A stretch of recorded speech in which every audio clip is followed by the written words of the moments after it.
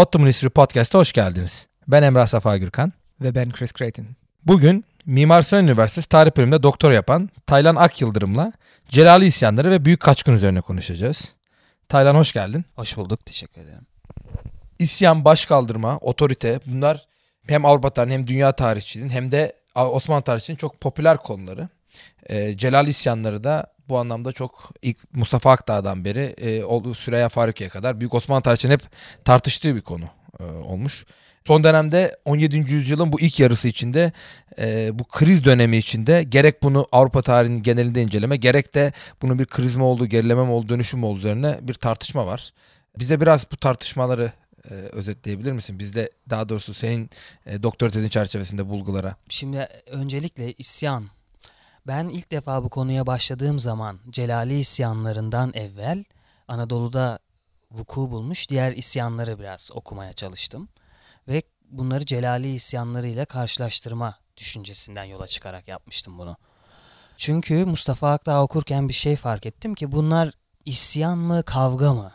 Bütün Anadolu'yu kasıp kavuran ve herkesin, her zümrenin neredeyse dahil olduğu bir çeşit kavga mı? İsyandan ziyade kavga kelimesi buna daha mı uygun diye düşünmüştüm. Bu nedenle evvela Celali isyanlarının öncesinde Osmanlı İmparatorluğu'nda meydana gelen köylü isyanlarıyla Celali isyanları arasındaki farkı bir yapmakta fayda var. Ondan sonra da tabii bu diğer konulara da değinelim. Bir defa Selçuklulardan Osmanlı İmparatorluğu'nun o yükselişe geçtiği döneme kadar bu topraklarda çok fazla köylü isyanı görülüyor. Bunların kimisi ekonomik nedenlerle, kimisi ekonomik sebeplerin yanında daha böyle dini karakteri olan isyanlar. Ama çoğunlukla devletlerin kırsal alanda yaratmaya çalıştığı yeni sisteme köylülerin verdiği tepkiler diyebiliriz.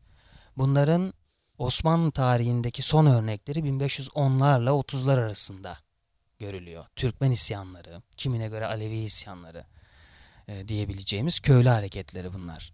Ama 1580'lerden itibaren takip etmeye başladığımız ve adını Celaliler dediğimiz bu isyancı grupların kalkışması az önce bahsettiğim isyanlardan biraz farklı bir karakter arz ediyor.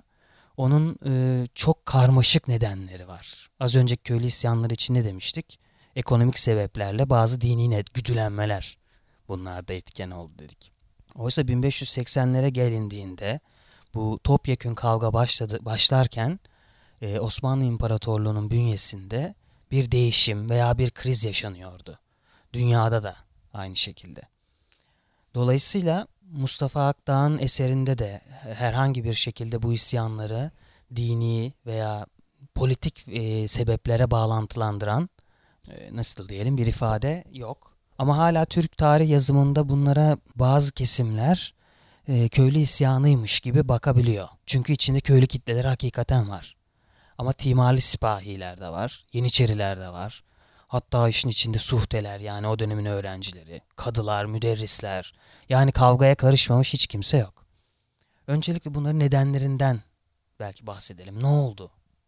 Ne oldu da 16. yüzyılın ortalarından itibaren Anadolu'da bir şeyler oldu ve ortam karıştı.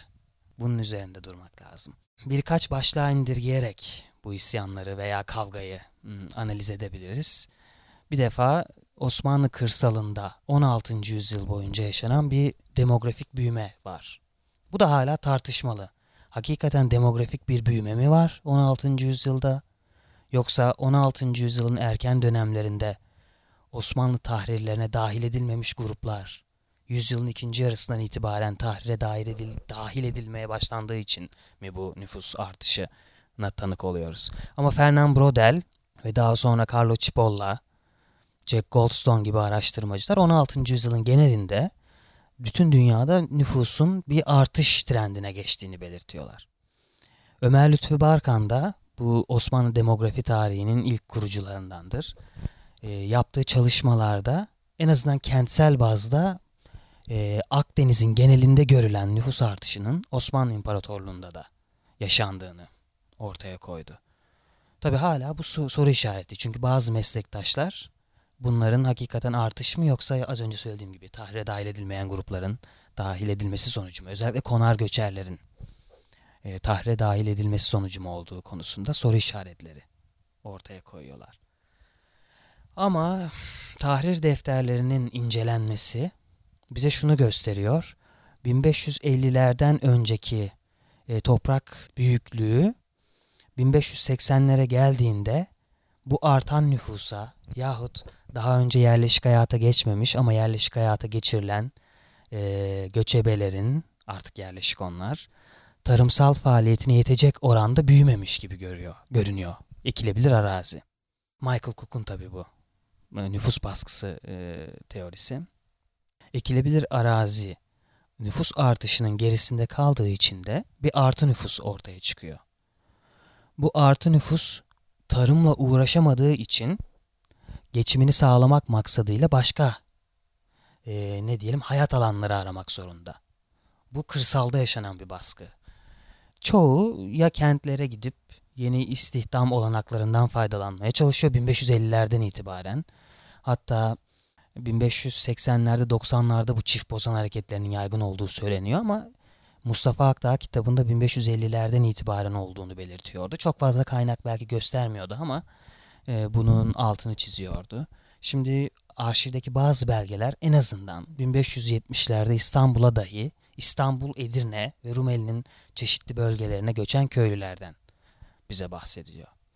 Demek ki 1550'ler, 60'lar, 70'lerde bir kırsaldan bir defa işsiz güçsüz olanların gerçekleştirdiği bir göç veya kaçış var. İkincisi genç erkeklerin, yine topraksız olan erkeklerin medreselere doluşması. Burada da yine nüfus baskısı yüzünden 16. yüzyılın ikinci yarısında medreselerde olağanüstü miktarda suhtenin, yani o dönemin medrese öğrencileridir bunlar, doluştuğu söylenir. Bunun yanı sıra bunlar hep itme ve çekme faktörü diye bir Osmanlı tarihinde bir tartışma var. Celali isyanlarına da bunun çok büyük etkisi var çünkü. İtmeden kastedilen şuydu. Kırsalda bir geçim krizi oluştu. Çünkü nüfus %80 oranında arttı.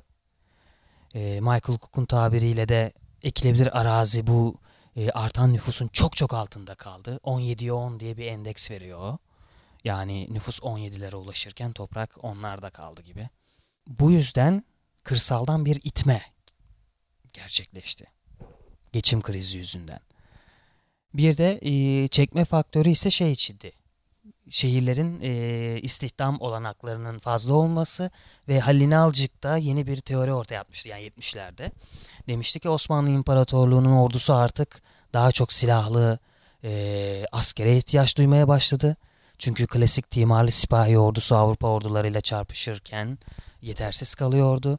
Bu yüzden de işsiz güçsüz gençlerin orduya alınmaya başlandığından bahsetmişti. Bunlar hep çekme faktörü olarak kırsaldaki insanları, hatta toprak sahiplerini dahi bu yeni istihdam olanaklarını değerlendirmeye itti.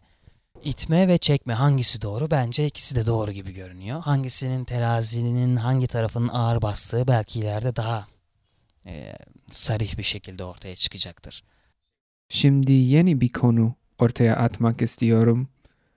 Yakın bir tarihte Sam White ve rahmetli Faruk Tabak gibi tarihçiler bu krizin tarihi ile ilgili yeni bir yaklaşım ortaya koydular.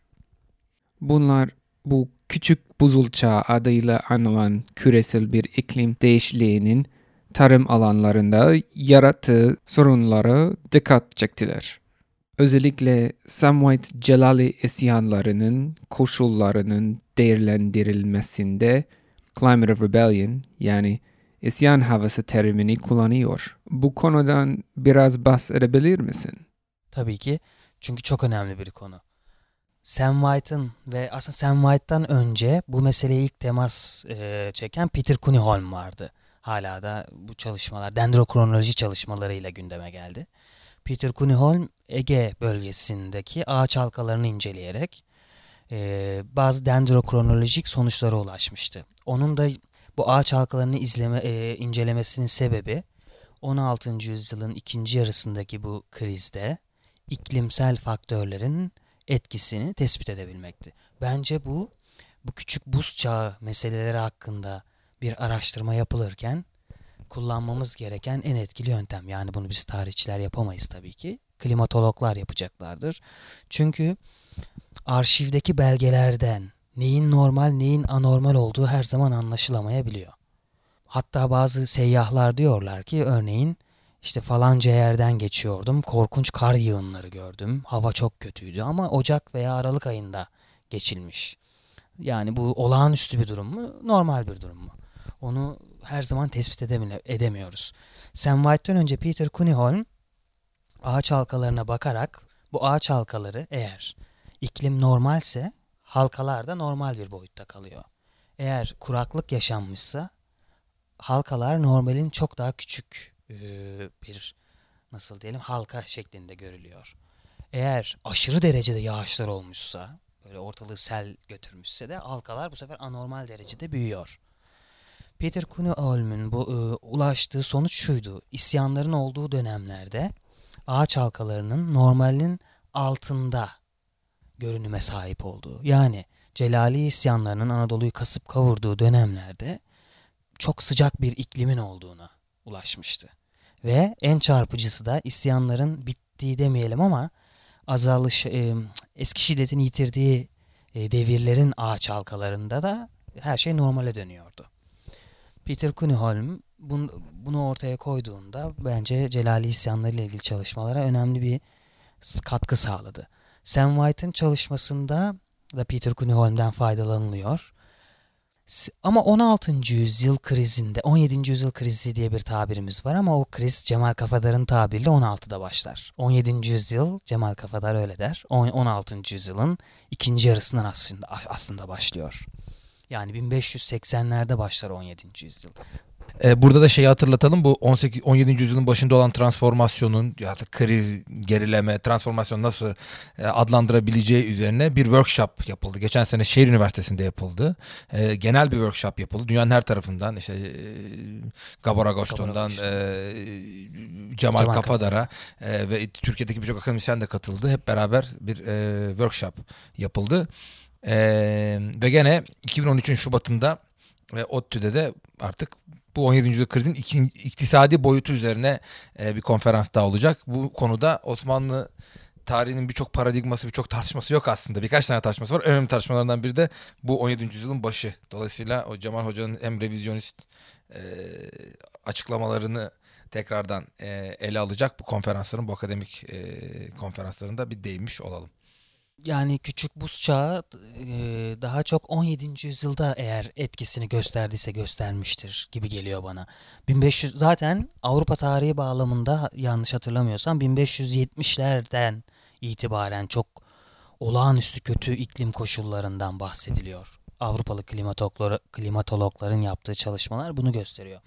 Sam White hasadın kötü oluşunu küçük buz çağının etkilerine bağlıyor. Evet, olabilir diyor ama sanırım o kanıda kitabındaki ifadelere bakarsak. Bu Celali isyanlarının ya da bu 17. yüzyıldaki değişimin birçok neden olabileceğinden söz ettik. Genelde hep bir neden önce öne sürülür. Daha sonra da bu nedenleri bir yelpaze haline getirirler ama bu ekolojik neden çok tartışıldı. Hem Avrupa tarihinde bu Little Ice Age olarak işte küçük buz devri olarak sen de bahsettin. Fakat burada bir soru var. Neden Anadolu'da çıkıyor bu isyanlar? Yani büyük bir ekolojik, her şeye cevap veren bir ekolojik background, bir arka plan varsa, bu her şeyi dikte ettiriyorsa neden Kırım'da olmuyor, neden Mısır'da olmuyor, neden Balkanlar'da olmuyor? 3 ayrı iklim saydım yani, step iklimi ya da çok yağmurlu Balkan iklimi ya da Mısır çöl, artık Nil Nehri'nin etrafında bir toplum. Buralarda neden toplumsal bir tepkiye yol açacak kadar hasat sıkıntısı, üretim sıkıntısı ya da aynı şekilde 16. yüzyılın genelinde bir nüfus artışı Akdeniz'de varsa buralarda niye bu sıkıntıya yol açmamış? Orada da toprağın sayısı belli, üretim teknikleri belli. Orada neden bu kadar çok işte topraksız köylü olmamış, bu tip isyanlar çıkmamış ya da çıkmış da biz mi Osmanlı tarihçisi olarak bunlara yeterince önem vermiyoruz? Çok güzel bir soru. Bu aynı zamanda küçük buz çağının etkilerini de test etmemize veya geçerliliğini test etmemizi sağlayabilecek bir soru. Evet, birincisi Rumeli'de Celali isyanları benzeri isyanlar yok. Yani şimdilik yok demek zorundayız. Bugüne kadar öyle bir şey hiç görmedik. Eşkıyalık olayları var. Ancak kesinlikle Anadolu'daki gibi bir kriz Rumeli'de yaşanmış görünmüyor. Emrah Bey'in dediği gibi eğer küçük buz çağının etkisi söz konusu olacaksa niye Rumeli'de böyle bir etki yok? Belki burada Anadolu'da demografik baskı hipotezini güçlendirir belki bu yorum.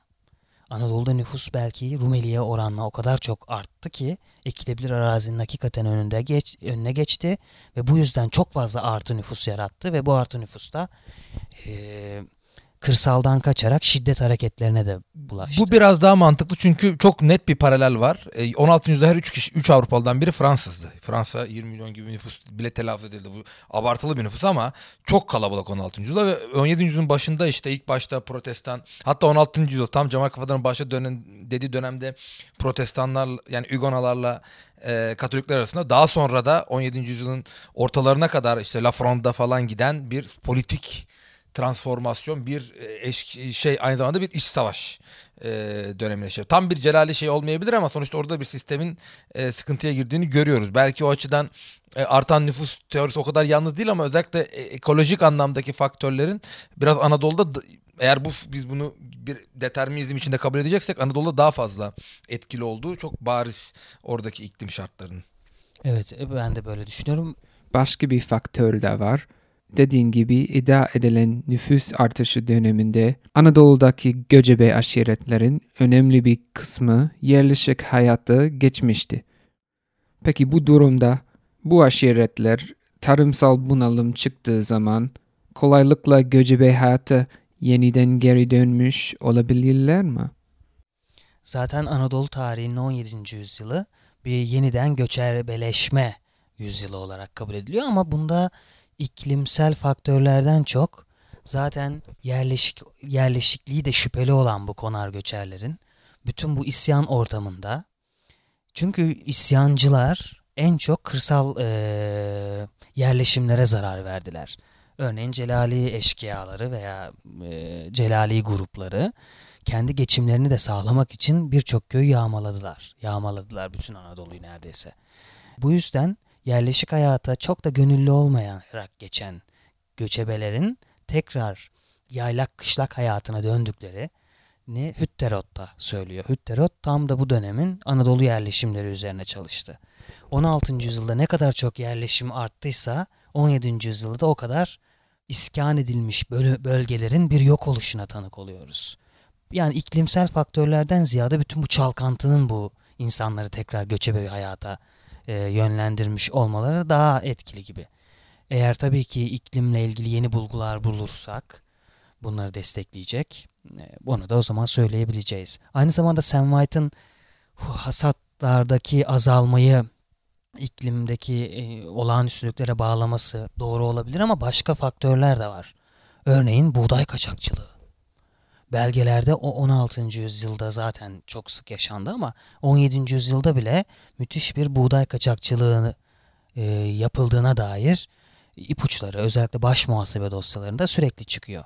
Aynı zamanda Osmanlı ordusunun savaşa gitmesi durumunda doğuda veya batıda veya herhangi bir yerde, örneğin Girit Adası'na karşı bir sefer açılıyor ve Anadolu'daki bütün bu hububatı ordu bir nevi hortumluyor.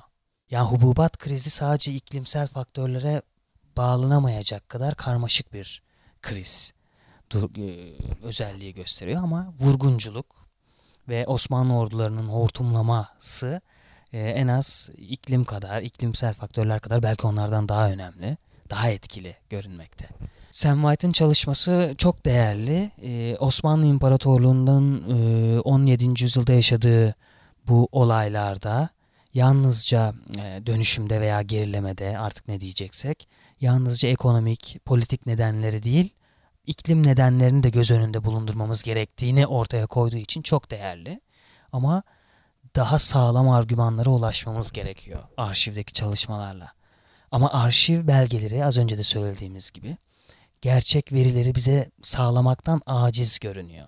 Ne normal ne anormal bunu anlamamız pek mümkün değil.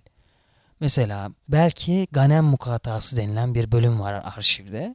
Orada İstanbul'a gelen koyunların ne kadar, yani her yıl İstanbul'a ne kadar koyun geldiği, bu koyun getirme işlerinin kimlere verildiği falan belgelenmiş durumda. Ama o da maalesef erken modern döneme dair dosya sayısı çok az olduğundan ancak bir dosyayla idare ediyoruz. Orada da çok az belge bize olağanüstü iklim koşullarının varlığından bahsediyor. Olağanüstü kar yağışları yüzünden ölen koyunlar böyle binlerce. Belki bu tür belgeler eğer çok fazla karşımıza çıkarsa o zaman küçük buz çağının Osmanlı topraklarını etkilediğini daha rahat söyleyebileceğiz. Sam White'ın kitabında sağlam bir teorik çerçeve buluyoruz. Ancak kaynakları daha çok ağaç halkları, belki de polenler gibi doğadan toplanan verilerden oluşuyor. Peki ben seni hemen her gün Başbakanlık Arşivinde görüyorum herhalde. Bugüne kadar burada yaptığın araştırmada arşiv belgelerinin krizin sosyal karakterini yansıtabildiğini söyleyebilir misin? Bir de iklim tezini destekliyor mu? Ben mesela 15 aydır incelediğim belgelerde ve dosya tasniflerinde yani bana şu cümleyi kurduracak bir şey görmedim hiç. Hakikaten korkunç iklim koşulları yaşanmış, çok kar yağmış veya büyük kuraklıklar olmuş. Özellikle bu meseleler hep baş muhasebede çıkması gerekiyor. Baş muhasebe dosyalarını didik didik ettiğimizde hiç böyle bir şey görünmüyor. Yani Bu tip bir anlatım bölümü de mi var o dosyaların? Yani bu baş muhasebe dosyalarında nasıl çıkabilir? şöyle olur. Mesela falanca köyden ürün alınmıyor. İşte çok kar yağışı nedeniyle ya da aşırı kuraklık nedeniyle şu köylerden gelir gelmiyor. Peki bir bürokrat bunu fark edemese de kronikler falan ya da herhangi bir yazmada yani tabii bizim de elimizde milyonlarca, yüzlerce, binlerce şey yok ama en azından kroniklerinde büyük bir çoğunluğu İstanbul'da, hemen hemen hepsi İstanbul'da üretildiği için herhalde bu konuda da yardımcı olmuyor ama böyle artık yerel tarihler yapılıyor falan filan. Belki buralardan bir şey çıkma ihtimali var mı? Oralarda yazılmış bir el yazması. Çünkü biz bunların birçoğuna da henüz yeni tanışıyoruz Osmanlı tarihçileri olarak. Yani çünkü o dönem yaşayan insanların tecrübe edebileceği bir kadar büyük boyutta bir değişim olsa bu bize bir şeyler anlatı olarak kalmış olması lazım. Belki orada öyle bir yerden çıkabilir. Belki bu muhtemelen ileride eğer elimize bu türden yazmalar geçerse belki o zaman böyle söyleyebiliriz. Bana göre bu krizde yani şu ana kadar çok fazla çalışmadık, daha bir senedir falan çalışıyoruz ama iklimsel faktörlerden ziyade bütün bu az önce bahsettiğimiz demografik, ekonomik nedenler ve Osmanlı İmparatorluğu'nun mali problemleri yatıyor gibi. Evet, özellikle o çok önemli. Şimdi artık lokal şeyi anlattık. Determinist faktörleri de yaptık da bu genel olarak Celal'den bir adım yukarı çıkalım. 17. yüzyılın başındaki bu kriz, değişim, yani Celal isyanları bunun neresinde? Bu otoriteyle halk arasındaki bir problem. Bir yandan da siyasi yapının bir değişim sancısı çektiğini görüyoruz. Baki Tezcan'ın 2. İmparatorluk dediği şey oluşuyor bir anda. Bir yandan İstanbul bir oturmuş bir başkent haline geliyor. Bir aslında early modern anlamda bir devlet ortaya çıkıyor. Ofisleriyle, işte bürolarıyla, biraz da impersonal, yani kişinin dışında bir rasyonel bir bürokrasinin de yavaş yavaş geliştiği bir dönemde çeşitli güç grupları, kliklerle, yeniçeriler, işte ulema bir tarafta, yeniçeriler bir tarafta, işte vezirlerin kendi mahiyetlerinden oluşan kapı dediğimiz householdları bir tarafta, değişik bir siyasi sancı var. Celali isyanları bu şeyin neresinde? Çünkü biz şunu da biliyoruz. Mesela 2. Osman'ın ölümünden sonra Abbas Mehmet Paşa isyanı var. Yani böyle lokal kalmış İsviçre'nin dağlarındaki isyan gibi bir şey değil bu. Aslında başkentin siyasetine de, Osmanlı Devleti'nin sancılarına, değişimlerine de eklemlenebilir gibi geliyor bana. Eklemlenebilir mi? Kesinlikle eklenmeli zaten. O yüzden en başta bunun herkesin dahil olduğu bir kavga izlenimi yarattığını söylemiştim. Osmanlı İmparatorluğu'nda merkezde 16. yüzyılın ikinci yarısında ama sonlarına doğru neler değişiyor? Bir defa herkesin statüsünde bir değişiklik yaşanıyor. 1580'lerden itibaren Osmanlı ordusunun silahlı asker ihtiyacı arttıkça bir defa taşradan, köylülerden yeni asker devşirilmeye başlanıyor. Eski devşirme sistemi gibi değil bu. Yani Hristiyan çocuklarının alıp asker olarak yetiştirilmesi değil. Bilakis Anadolu köylülerin Osmanlı ordusuna girmeye başlamaları. Bu Yeniçerileri ve sipah zümrelerini bir defa çok rahatsız ediyor. Artık bunu dışarıdan gelen yabancıların sistemi bozması olarak algılıyorlar. Böyle bir memnuniyetsizlik bu insanlarda var. Artı 16. yüzyılın ikinci yarısında müthiş bir fiyat artışı, fiyat devrimi denen şey yaşanıyor. Bunun nedenleri de tartışmalı. Avrupa'dan gelen gümüş istilası mı fiyatları yükseltti? Yoksa Osmanlı Devleti'nin kendi mali ihtiyaçlarının artması nedeniyle devalüasyona çok sık gitmesinin mi bu fiyat devrimine, fiyat artışına neden olduğu? Özellikle Şevket Pamuk bu meseleye temas ediyordu sık sık. Yani dış etken mi burada daha ağır basıyor yoksa iç etken mi? Bu biraz şüpheli. Bunun üzerinde tartışılabilir. Yani bu insanların Kapıkulu zümresinin alım gücü de çok zayıflıyor. Yani Bu dönemde Şevket Pamuk'un dediğine şunu ekleyebiliriz belki. Dediğinde şöyle bir doğruluk var. Bir akçe 60 dükayken bir akçe 120 dükaya kadar şey yapacak. Akdeniz'in genelindeki bir fiyat artışı her yeri eşit etkileseydi 60 düka olarak kalırdı. Yani ekmek gene fiyatı artabilir ama akçe düka paritesi aynı kalırdı. Oysa demek ki Osmanlılar %100 fazla tahaş etmişler parayı. Daha doğrusu akçenin değeri aynı baskının altında olan dükaya göre, Akdeniz'in genelinde her tarafta kullanılan o günün geçer parası dükaya göre %100 azalmış. Aslında o açıdan Şevket Hoca'nın da içeride de bir ekstra durum var fiyat devriminin dışında herhalde ve bunun çok büyük politik sonuçları var. Evet, öyle görünüyor. Çünkü bu nedenle sık sık isyanlar çıkmaya başlıyor İstanbul'da. Aynı zamanda Taşlı'daki timarlı sipahilerin de bir huzursuzluğu söz konusu.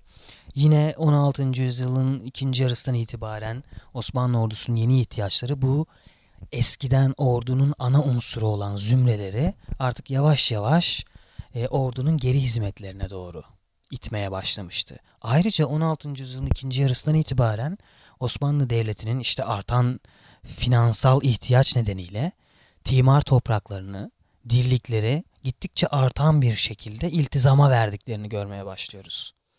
Bu ne demek? Bu timarlı sipahilerin gelirlerinin yavaş yavaş erimesi demek. Timarlı sipahilerin gelirleri eriyince timarlı sipahiler de başkentteki Yeniçeri ve sipahlar gibi bir memnuniyetsizler zümresi oluşturuyor. Böylelikle bu kavganın 3. zümresini belki de elde ettik. Yeniçeriler, sipahlar ve Anadolu'daki timarlı sipahiler. Köylülerden de bahsettik. Demografik baskı yüzünden. Ayrıca köylünün üzerindeki tek baskı bu değil. Geçim krizi değil. Taşra'daki idarecilerin de onların üzerine ekstra vergiler saldıklarını, sık sık devriye seferlerine çıkarak çok haksız yere beylerinin, sancak beylerinin adamlarının, arşivde yüzlerce belge var bu konuda hakikaten, tavuklarından koyunlarına, hububatlarına el koyduklarını görüyoruz. Yani baktığınızda köylülerin üzerinde de ki yük sadece demografik olarak demografik baskı değil, aynı zamanda Osmanlı Taşra'daki idarecilerinin yarattığı bir baskı da var. Peki bu ana kadar çeşitli faktörlerden bahsettik ama hala bazı çekincelerim var. Elbette demografi çalışanlar, demografinin tarih ve toplum üzerindeki önemi vurgularlar. Ya da mesela Şevket Pamuk gibi bir ekonomi tarihçisi çıkıp bu kriz üzerinde gümüşün belirleyici etkisinden bahsedebilir. Şimdilerde iklim tarihi moda olduğu için birçok tarihçi iklim değişikliğine önem veriyor. Tüm bu tablo içinde eksik olan tek bir aktör var. O da Celali'nin kendisi.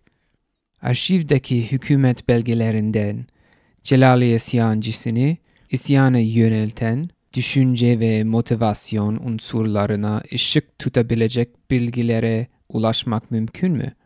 Öyle bir şey var mı? Dahası o döneminin halksal tecrübelerini nasıl anlayabiliriz ve hangi kaynaklar var? Nadiren de olsa böyle örneklere rastlıyoruz. Mesela örneğin bir bölgede, Anadolu'nun bir bölgesinde bunu görmek çok ilginçti. Bir isyancı lideri tamamen isyan nedeni olarak Osmanlı Devleti'ne karşıydı tabii ki buradaki isyan. Yani şimdi Celali isyanlarının, bunu söylemeden önce, politik bir amacı pek yok gibi görünüyor. Yani hepsi belli bir amaca göre hareket etmiş gibi görünmüyor. Yani sistemden dışlananların tekrar sisteme girmek için verdikleri bir kavga. onların silahlı gruplarını oluşturan köylülerin de kendi üzerlerindeki bu aşırı vergi yüklerinden ve geçim krizinden kurtulmak için yaptıkları bir hareket. Yani ajandaları biraz farklı. Ama mesela bir Celali reisi Tokat tarafındaydı galiba. Şimdi hatırlamıyorum ama ben Danişment Gazi'nin soyundan geliyorum ve bu yüzden de isyan ediyorum diyordu. Belge tabii, hükümetin belgesi bize onu böyle gösteriyordu. Ama bu muhtemel de olabilir. Eğer muhtemelse de, yani belgede söylenen gerçekse de, bugüne kadar Celali isyanlarının değişik bir boyutunu, pek görmediğimiz bir boyutuyla karşı karşıyayız. Osmanlı Devleti'nin kurulmasından, hatta Selçuklulardan bile önce kurulan bir beyliğin anısının hala etkili olduğu ve bir isyancının kendi isyanını meşru göstermek için bu beylikten geliyor olduğunu öne sürdüğünü görmüş oluyoruz. Herhalde Chris'in demek istediği tam biraz da kişisel nedenler. Onu da hükümet belgesinden bulamazsak da bir edebiyattan, özellikle bir halk edebiyatı falan gibi bir yan kaynaktan elde etmek. Mesela Köroğlu Destanı. Köroğlu Destanı. Bu tip kaynaklardan hani bir motivasyon, hani siyasi olarak ne hissettikleri değil de kişisel olarak ne hissettikleri, kendilerini nerede gördükleri, grup olarak kendilerine ne anlamlar yüklediği. Biraz da bu hani Hobsbawm'ın teorileri ışığında, hani bunlar otoriteye karşı baş kaldırırken kendilerini işte primitive rebel olarak mı görüyorlar? Yani bu haydutluk, eşkıyalık mevzusuna da biraz, hani çünkü bunlar zaman da eşkıya sadece, yani asi, tuğyan, şaki hepsi bir arada kullanılıyor bu ifadelerin. Dolayısıyla böyle bir yani hükümete ait olmayan bir kaynak bulmamız, bize sadece tek bir perspektifi vermemiz açısından da herhalde önemli. O tür kaynakları bulursak tabii ki, mesela bir Celali'nin ürettiği bir şiir veya bir türküyü bulabilirsek bu önemli olur. Bize halk şairlerinin ve hatta divan şairlerinin yazdıkları sadece ekonomik ve sosyal nedenlere birazcık aksettiriyor. Yani isyanların neden olduğundan ziyade, niçin isyan ettiklerinden ziyade isyanın Anadolu'da yarattığı etkilere, örneğin Aşık Ömer 17. yüzyılda yaşamış şair, yani yok olmuş köylerden, artık güllerin açmadığı bahçelerden, viran olmuş bağlardan, işte bülbüllerin ötmediği köylerden falan bahsediyor. Bu bize isyanların neden olduğunu değil ama isyanların sonuçları hakkında bilgi veriyor. Divan şairlerini de şimdi çok çok ayrıntılı bir şekilde incelemekte fayda var. Artık galiba postmodern tarih ekollerinden, o ekollerin ortaya attığı o siyasi, sosyal, ne araştırırsanız araştırın, devletin belgeleriyle bu iş olmaz. Artık edebi eserlere yönlenin. Dönemin siyasi ve sosyal atmosferini yaratacaksanız edebi metinlerden, şairlerden, yazarlardan faydalanın diye bir onların sert çıkışı var ya, biraz haklılar galiba. Çünkü ben Türkiye'deki şöyle bir algı var. Divan şairleri örneğin sadece aşktan bahsederler. Çiçeklerden, böceklerden bahsederler. 17. yüzyılın divan edebiyatı tamamen 17. yüzyıl krizinin etkisini yansıtıyor gibi. Nabi'den Nef'i'ye, Rasih Dede'ye, böyle birçok örnekte, örneğin Osmanlı Devleti'nin bürokratları hakkında bizi ipuçları sunabilecek dizeler var. Nabi'de örneğin. Rüşvetten tutun. Tabi bunların bu sefer de şöyle bir itirazda bulunabilirsiniz. Söyledikleri ne kadar doğru? Abartı var mı? Manipülasyon var mı? İşin içinden çıkmak çok zor, anlıyorum. Ama bunların söylediklerinin bazıları da doğru olmalı. Dolayısıyla divan edebiyatını 16 ve 17. yüzyılını özellikle tekrar baştan tarihçilerin okumasında fayda var. 17. yüzyıl krizi üzerine odaklanırken divan şairleri kullanılabilir. Nabi örneğin. Çünkü müthiş bir kötümserlik, devlet adamlarının boş vermişlikleri, rütbe ve mevki hırsı yüzünden her şeyi yapabilecekleri, halkı ihmal ettikleri gibi eleştiriler var divan şairinde. Aşıkların sazlarından elbette böyle şeyler hep dökülüyor zaten. Ama divan edebiyatında bile böyle örnekler görmek, örneğin 18. yüzyılda böyle şeylere rastlamıyoruz. Yani daha az rastlıyoruzdur, belki de edebiyatçılar daha iyi bilir. Ama 17. yüzyılın şiiri, 18. yüzyılın şiirine oranla daha karamsar ve daha toplumsal içeriğe sahipse, biz tarihçiler bunları biraz daha fazla kullanabiliriz.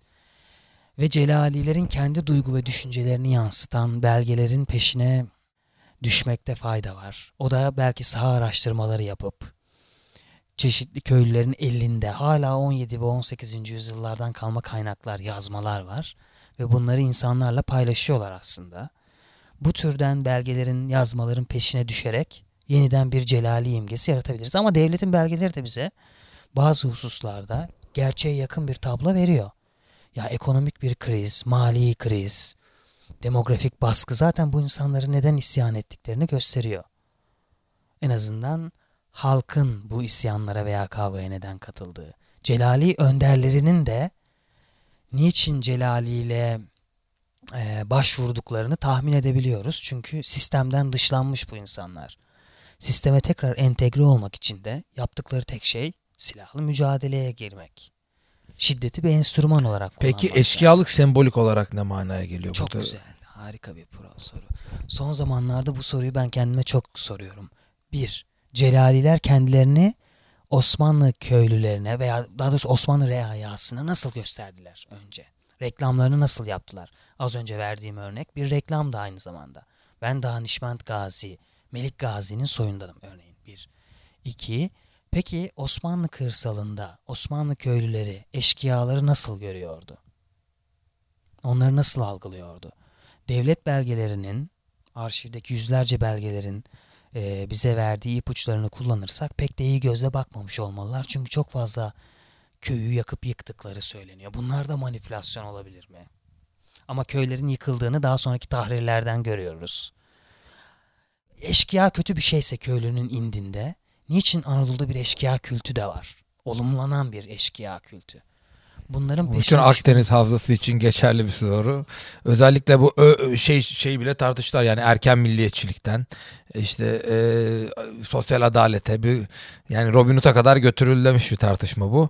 Dolayısıyla onu öğrenmek istedim. Yani biz buna kaynak olarak ne katabiliriz kendi Osmanlı tarihinin içinden, ya da yeni bu paradigmaya kendi bu Celali bir case study olarak ne gösterebilir? Onu görmemiz açısından önemli. Çok önemli. Edebi eserleri biraz daha fazla taramak ve Anadolu'da yeni eserlerin peşine düşmekte fayda var. Arşiv belgeleri de eğer şansımız yaver giderse dolaylı yoldan da olsa bir şeyler bize gösterebilir bu konuda. Ama sanıyorum 17. yüzyıl krizini çalışırken arşivlerdeki belgelerin yanında artık daha fazla sosyoloji ve edebiyata ağırlık vermekte fayda var. Bu bize gerçeğe daha yakın bir tabloya götürecek. Ama fırtınanın öncesi, Oktay Özel'in tabiriyle fırtınanın öncesi ve sonrasını karşılaştırmaya devam etmemiz lazım. Çünkü Celali isyanlarının Anadolu tarihine en büyük etkisi Büyük Kaçkun adı üzerinde Büyük Kaçkun olmuştur. Bunun üzerinde de çok fazla tartışma var. Demografik kriz. Bruce McGovern'ın ortaya attığı, hatta o felaket tabirini kullanıyor. Maria Todorova da hayır böyle bir şey olmamıştır diyor. Bu kaynakların doğası bizim böyle büyük laflar etmemize engeldir diyor. Dolayısıyla demografik krizi kanıtlayabilir miyiz bilmiyorum ama demografik bir çöküş, bir azalma olduğu da bir gerçek. En azından vergi veren nüfusta. Celali isyanlarını merkezde inceledikten sonra bizim de Anadolu'yu baştan başa tekrar demografik açıdan incelememiz lazım. Burada da yeni kaynaklar yaratmamız lazım. Bu kaynakların en önemlilerinden biri de mufassal avarız tahrirleri, yani Osmanlı kırsalını ve kentlerini nüfus bazlı sayan, tek tek hane hane bizlere ileten defterler. Bu defterler üzerinde de çok fazla tartışma var. Gerçeği ne kadar yansıtıp yansıtmadıkları. Defterlerdeki bulgular çünkü korkunç bir nüfus azalması, %80'lere varan bir azalmayı gösteriyor. Amasya ve Tokat incelendi böyle. Şu an benim baktığım bölgelerde de öyle görünüyor. Sadece bu insanlara ne olduğu sorusu. Nereye gittiler? 80-100 hanelik, 200 hanelik köyler nasıl 6 haneye düşmüş olabilir? Bunlar vergiden mi kaçtılar? Daha önce böyle örnekler görüldü Anadolu'da. Öldüler mi? Yoksa şehirlere, dağlara mı kaçtılar? Hütterot'un bir tespiti var. Celali isyanlarından sonra Anadolu'nun iskan tarihinde bir dönüm noktası yaşandı. Ovalardaki yerleşimlerden dağ eteklerine doğru bir kaçış yaşandığı ve bunun da 19. yüzyılın ortalarına kadar bir daha tersine dönmediği yolunda. Arşivdeki belgeler ve defterler bunu gösteriyor hakikaten. Sadece bu insanların ölüp ölmediğini Başbakanlık arşivindeki bazı dosya tasniflerindeki önemli bazı belgeler bize iletebilir. Mesela deprem, veba, Celali eşkıyaları kadar kırsala çok büyük zararlar veren bu iki faktörü 17. yüzyılda tekrar ele alabiliriz. 18. yüzyılın veba tarihi yapıldı. Osmanlı İmparatorluğu'na doğal afetler de çalışıldı. Fakat o kitapların bibliografyalarına baktığınızda hep ya mühimme defterleriyle sınırlı kalınmış ya da sadece batılı raporlara veya vekâinamelere bakılmış. Oysa bu konuyla özel olarak neredeyse ilgilenen tasnifler var. Mevkufat gibi. Fazla dinleyenleri sıkmak istemem ama veba ve depremin Anadolu kırsalına ve hatta Rumeli'ye 1650'lerde özellikle çok büyük kayıplar verdirdiğini, eğer belgeler yine bir manipülasyondan ibaret değilse, görebiliyoruz. Dolayısıyla bu nüfus azalmasını kanıtlayabiliyoruz başka belgelerle. Evet, bugün Osmanlı tarihinin en ateşli tartışmalardan birine de değindik. Gene artık tarihin bir cilvesi olarak bu çok fazla önemli konuya birden değiniyor. Bugün hiç bahsetmedik ama askeri devrime de değiniyor. Ekolojik olarak ekoloji tarihin en önemli paradigmalarından biri Küçük Buz Çağı'na geliyor. Eşkıyalık üzerinden bambaşka bir tarihsel tartışma var. Osmanlı tarihinin önemli bir bölümünü oluşturan sosyoekonomik tarihin gene çok önemli bir tartışması, demografik değişim tartışması. Bir yandan şu anda Baki Tezcan'ın kitabından sonra ortaya çıkan bu siyasi değişimin ve 2. İmparatorluk dediğimiz şeyin de tam bu döneme denk geldiğini görüyoruz. Yani Cemal Kafadar'ın zamanında dedik, bir şey var burada. Yani çok önemli bir şey o 1580'lerden getirdiği 70'ler 80'lerden gelen bir değişim rüzgarı. Hem başkentte hem taşrada. Tarihin sayesinde bunun birçok yerine, birçok alanda bunu tekrar gözden geçirdik. Birçok önemli faktörü birçok önemli faktörü ele aldık. Historiografyaya bir daha gözden geçirdik. Senin kendi oldukça orijinal araştırmaların, arşive dayanan bulgularını da burada bizle paylaştın. Çok teşekkür ederiz. Ben teşekkür ederim. Bu konu üzerine daha fazla öğrenmek isteyen okuyucularımız için Seçme Bir Bibliografya da web sayfamızdan ulaşabilirsiniz. Bir sonraki bölümümüze kadar hoşça kalın.